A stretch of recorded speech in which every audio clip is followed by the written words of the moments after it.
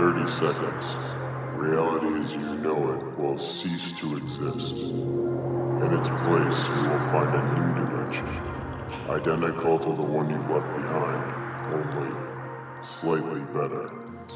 Take a deep breath and open your mind to the magic within you. This is no ordinary podcast. This podcast is a ritual. 1, 2, 3.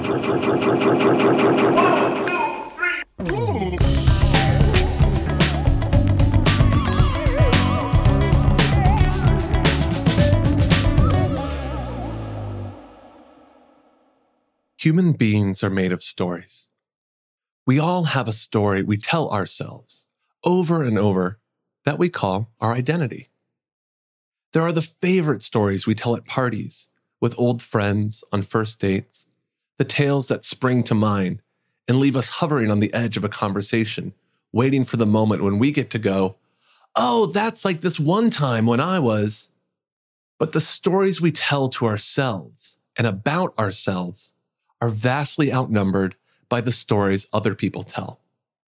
The ones where we play the lead and the ones where we're just supporting characters.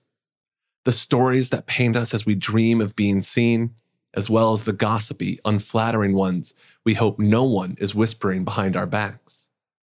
But all these stories surround, spill back upon, and spring forth from the unique well that is a human being. And when we die, these stories are what we leave behind. They are our truest legacy. Even wealth, houses, heirlooms, and assets are little more than props, their importance held wholly in the story this used to belong to. My grandma died last week. Her end was unpleasant, and for several years now, she herself had been looking to finish out her epilogue and close the book. I'm sad, but not in the way you might think. My grandma was old, her time had come, and so I'm not mourning the fact that she is no longer here. No, what makes me sad is that I don't get to tell her story in the way I wish it could have been told. I wish she was here to help me tell this story. I wish she was here in the way she was years ago, still bright and quick and irreverent and wild as ever, putting this story together in her own words, capturing her essence with a sense of humor I can only hope to convey in my humble imitation, knowing full well it will be a far cry from the real thing. But this is how these things go. The stories of our lives contain cliffhangers we'll never resolve, twists and turns we wish were a straight line, and missing chapters and misprints we'll never untangle. I've been lucky to have my father and both his parents appear on this podcast, speaking their own stories. I feel a strange, intangible regret that I was not able to have my mother or her mother appear on this podcast. My mother died before the podcast began, and my grandmother was already too far gone to be a good guest. But as a wizard, a son, a grandson, a podcast host, and most importantly, a storyteller, I can share my own story, the secondhand legend, misremembered, incomplete, and wildly embellished, of who my grandma was to me. This is the story of Sylvia K. Presson, and I call it How to Eat in Restaurants on Your Own.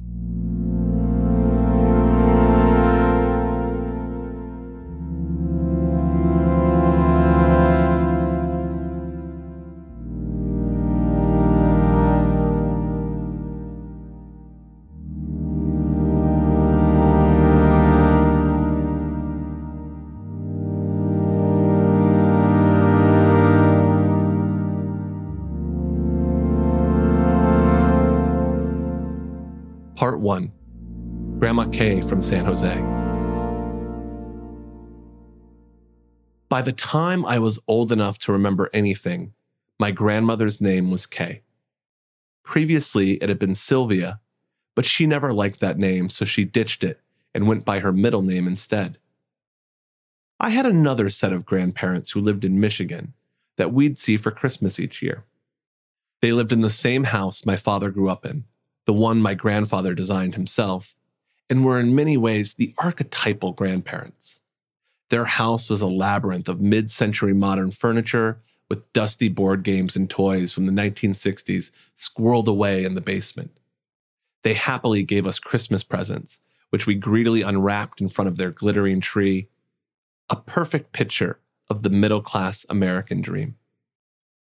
And then I had Grandma Kay from San Jose, the other grandma, the lone grandma who didn't come as part of a package set. No cardigan grandpa with pockets full of Werther's Originals trailing dutifully behind her. No, that was not Grandma Kay. Grandma Kay didn't believe in Christmas. We grandkids already had enough stuff. Too much stuff, if you asked her. I think there might have been a Christmas or two where we were informed she'd made some donation in our names, but even that was erratic, if it even occurred at all. She wasn't a miserly Scrooge or an old crank. She just didn't like the commercialism of Christmas and wasn't going to take part in it. Whining grandkids be damned. Growing up in Indiana, San Jose was significantly further away than Michigan. So while I saw my other grandparents on Thanksgiving and Christmas every year like clockwork, Grandma Kay was more like a comet, appearing at odd intervals. She'd arrive wearing colorful scarves and patterned flowing fabrics, and make it clear she was as much on vacation in our city as she was here to visit us. She'd indulge in her favorite activities, browsing bookstores, sitting in cafes, getting lost, wandering on her own, and then come back home to show us the gift she'd bought for herself, never us, and share her strange mix of contradictory influences. I remember when she found out we never had pot roast, since my mother didn't cook red meat in the house, so she set out to remedy that by cooking up a roast.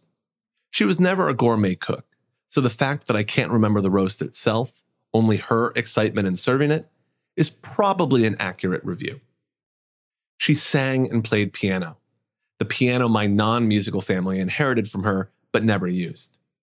She herself joked that her favorite movies were the slow, boring, foreign ones where not much happened. I remember her saying that if there was a movie about a blind monk who became friends with an orphan boy from the nearby village, and it was set in Nepal and over 3 hours long, well, that just sounded like a perfect movie to her. But her other favorite movie was Cheech Marin's Born in East LA. My grandma taught English as a second language, and for many years, she taught ESL in the jails.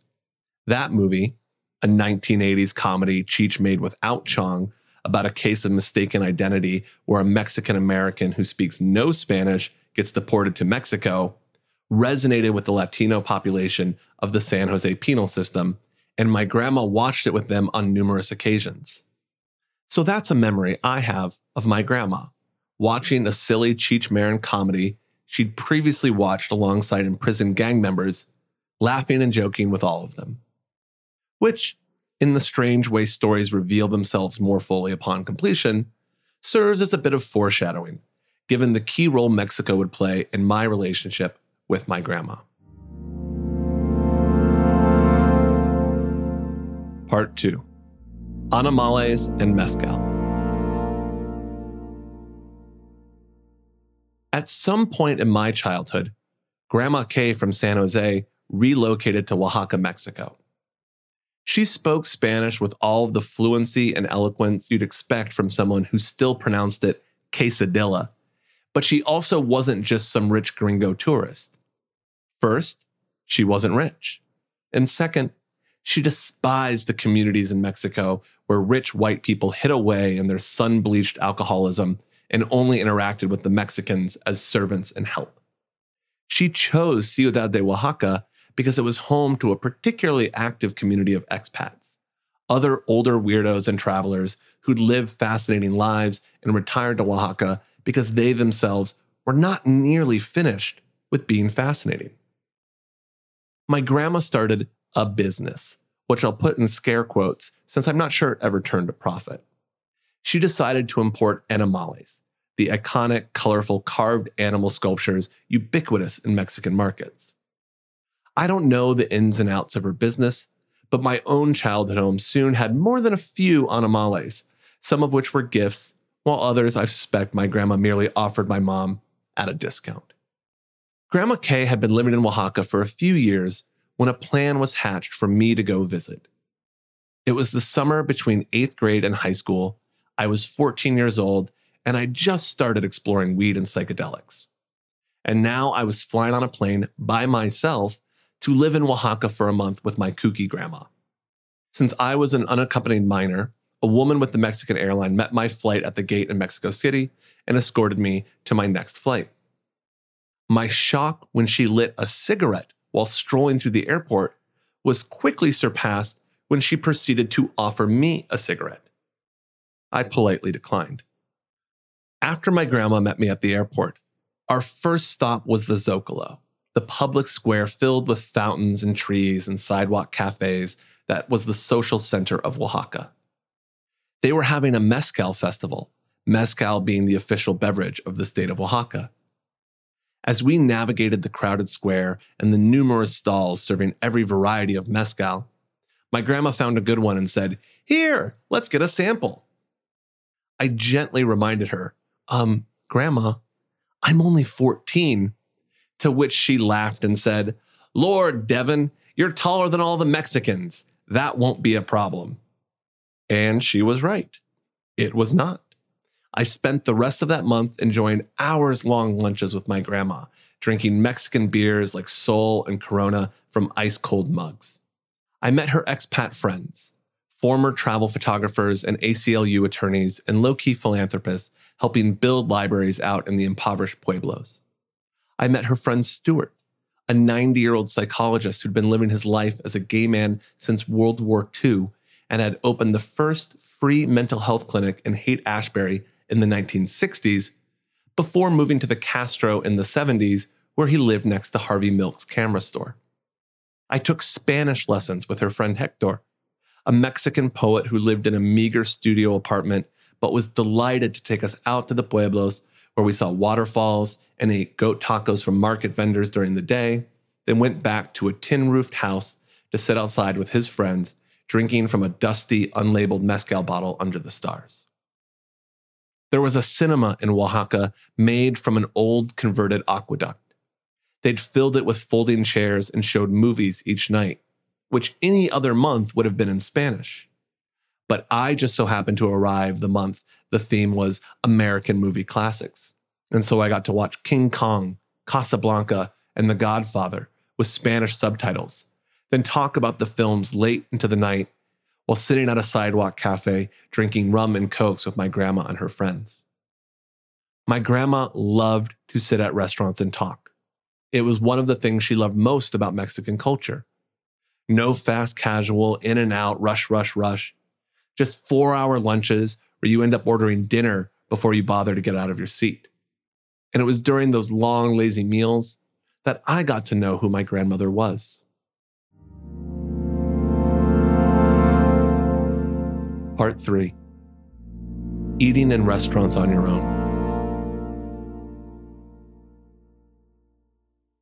My grandfather died shortly after my parents met, long before I was born.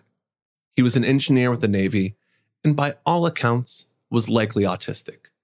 This was the 50s and 60s, the post-war American dream of 3 kids, a white picket fence, and games of bridge with the neighbors. My grandmother said that when they went to go play bridge, he was the only one who cared more about the game than the socializing. Or as she put it, he'd have been perfectly happy playing bridge with a bunch of robots. As a kid, I knew my grandfather smoked and he died of cancer, but that was about it.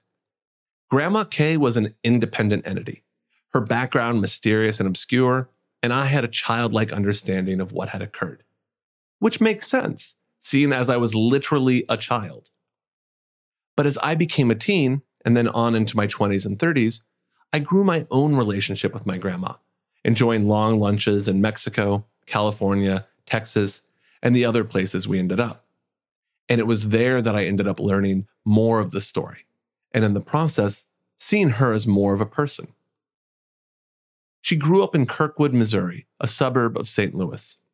Her parents divorced which was neither as common nor as socially acceptable back then.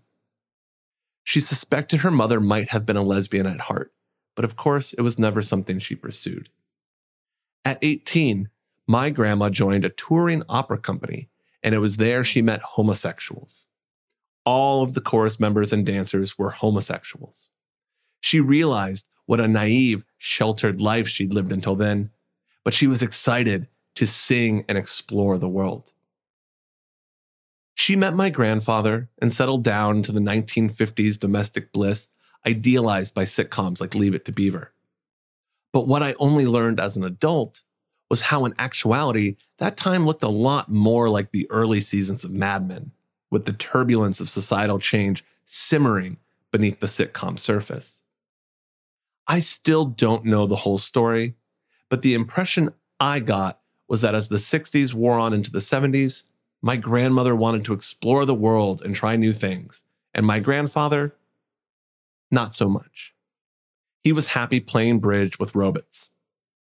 While the cancer was the story I knew as a kid, speaking with her in cafes as we picked at half-finished plates of fries, I learned they'd been inching towards divorce, that my grandfather told her he actually preferred dying of cancer to getting divorced, and that they traveled to the Philippines to see a psychic surgeon, which was a thing in the 70s. After my grandpa died, my grandma dated jazz critics and alcoholics and other more avant-garde types. One time, when I hesitantly mentioned that I practiced non-monogamous relationships, my grandma waved her hand dismissively and said, "Oh, that? We were all doing that back in the day."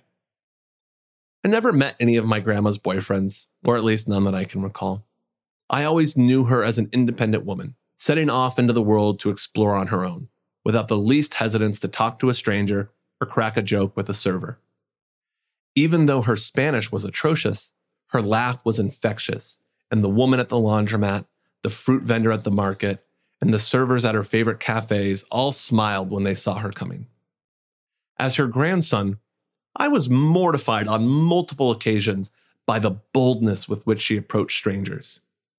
Walking through San Francisco's touristy Fisherman's Wharf, I blushed as she interrupted a woman leading a walking tour to ask, excuse me, where is that place with the drink? You know, the famous one?" But then the woman knew she was talking about the Buena Vista, famous for their Irish coffees, and happily gave us directions. She stuck her head into storefront church services in my Brooklyn neighborhood, asked the rental car employee where the best barbecue could be had in Texas, and even got a personal tour of a museum's private collection because the man she stopped for directions was the director of the museum. My grandma stayed in youth hostels into her 70s, rented a room at a student co-op when she visited me in Texas, was happy to drink margaritas on the porch with my friends, teasing them about how their cigarettes smelled kind of funny, because of course, they weren't cigarettes.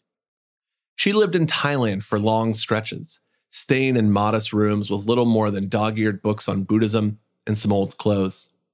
In fact, she was the one who invited me to travel with her in Thailand, only to decide later she wasn't up for the long flight anymore, leaving me and my friend to travel to Thailand on our own, one of the pivotal experiences of my early 20s. But while she was passionate about the things she loved, she was equally vocal about all she despised. And there was little she hated more than California's suburban sprawl. A die-hard pedestrian the whole time I knew her, she hated walking through traffic-congested streets with few sidewalks, only to end up in a bland corporate coffee shop. She mocked the people her age with no adventure or curiosity left, sitting around trying to remember what the nursing home cafeteria served for dinner last week, or listing off the medications they were now taking. One of the things she admired about the culture she frequented was how the Mexicans and the Thais could sit on a bench and do nothing. The slowness, the presence, the lack of distraction. She'd point out people sitting and staring off into space, never a phone in sight, and say how important that was. And so she spent a lot of time in restaurants doing just that, watching people, staring off into space, thinking about the ways of the world. Of course, She also spent a lot of time in restaurants because she loved to eat. An adventurous eater, she also enjoyed simple pleasures: hamburgers, donuts, pie. Annoyed with the crunchy, healthy California types, she once told me how much she hated when I was a vegan, in ninth grade. Oh boy, Devin, I don't think you ever knew how much I hated you back when you were a vegan. She also hated when people talked about health food. If someone came over and said, "Ooh, that's so healthy," about something she was eating, she'd give them a serious look and say, "Ugh, I know, but I think I'm just going to eat it anyway." One time, she was living in a rented room far away from family on Thanksgiving. She bought a pie and ate the whole thing over the course of the day. "Damn it, Devin," she laughed. "I'm 72. If I want to eat a whole pie by myself, I'm darn well going to do it." Independence brings freedom, which is something she relished. No one to report back to, no obligations, no one telling her what to do. But the other side of independence is loneliness, and that was something she was well acquainted with. It was the price she paid for her independence. And while she got very good at chatting with baristas and making her own way, it was a lifestyle choice that came with consequences. Part 4. In the end.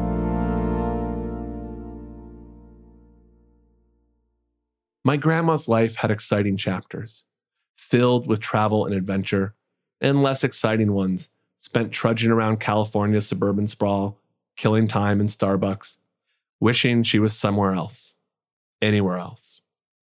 I'd call her and she'd pick up the phone, clearly excited to have someone to talk to, a brief respite from the surrounding tedium. As she was less able to travel and do the things she enjoyed, I found myself catching her in dreary moments, feeling down, but still eager to hear my voice. We'd talk, and at some point, she'd crack up and exclaim, "Okay, now, Devin, that was my laugh for the day. I try to get a laugh in every day, and I'm so glad you called and gave me one." Then my mom died, and things took a turn. I think for my grandma, my mother represented a source of stability, a support beam in her mental landscape. Her various fears about aging, money, her other daughter's well-being, and so on were all held at bay just by knowing that my mom existed and my mom could help manage those things. And then my mom was gone. The support beam vanished, and the walls came crashing down. Her lifelong fear was getting dementia and living in a nursing home. She'd joke with me again and again about how I should take her out to the woods and let the wolves get her before that happened. Take me out back and shoot me. But after my mom died, her fears became a self-fulfilling prophecy. She became so obsessed with her fear of getting dementia, she acted as if she had it. Our conversations got more erratic, late-night phone calls where I had to calm her down as I myself was trying to stay calm and figure out what the hell was happening. Her fears about money, nursing homes, and her memory played out in endless loops as she repeated herself again and again, seeking assurance she'd never receive because she wasn't listening to anyone else. And for me, the worst of it all was her sense of humor was gone. No more bright cackles, no gratitude for getting her laugh for the day, just ignoring my jokes and getting back on the same endless track of fears and repetition. I don't want to spend too much time on this part of the story, mainly because it sucks. But what I do want to express is my own frustration with the situation. For the last few years, I've felt trapped between an idealized fantasy and a grim reality.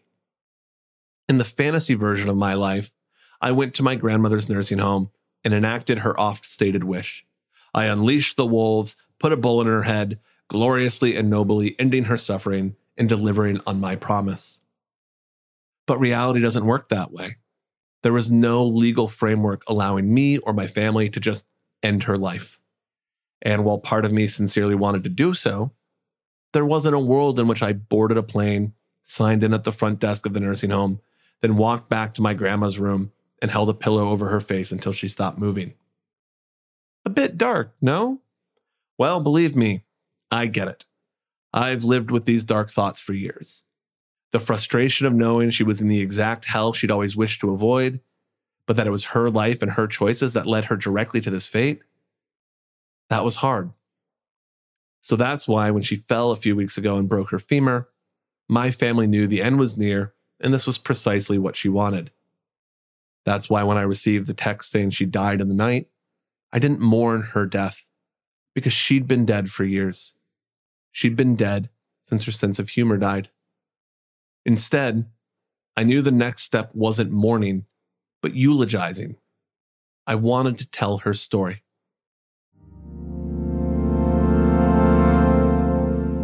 Part 5. Legacy.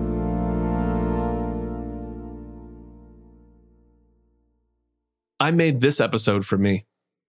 I wanted to tell my grandma's story, but I knew the only way I could do that was by telling my story, the story of how I knew her and what she meant in my life.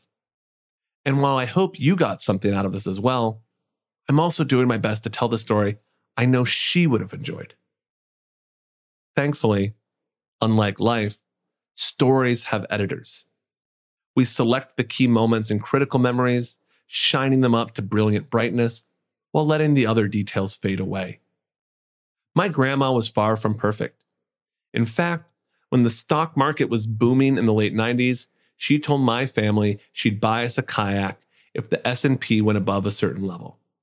It did, but she never bought us the frickin' kayak.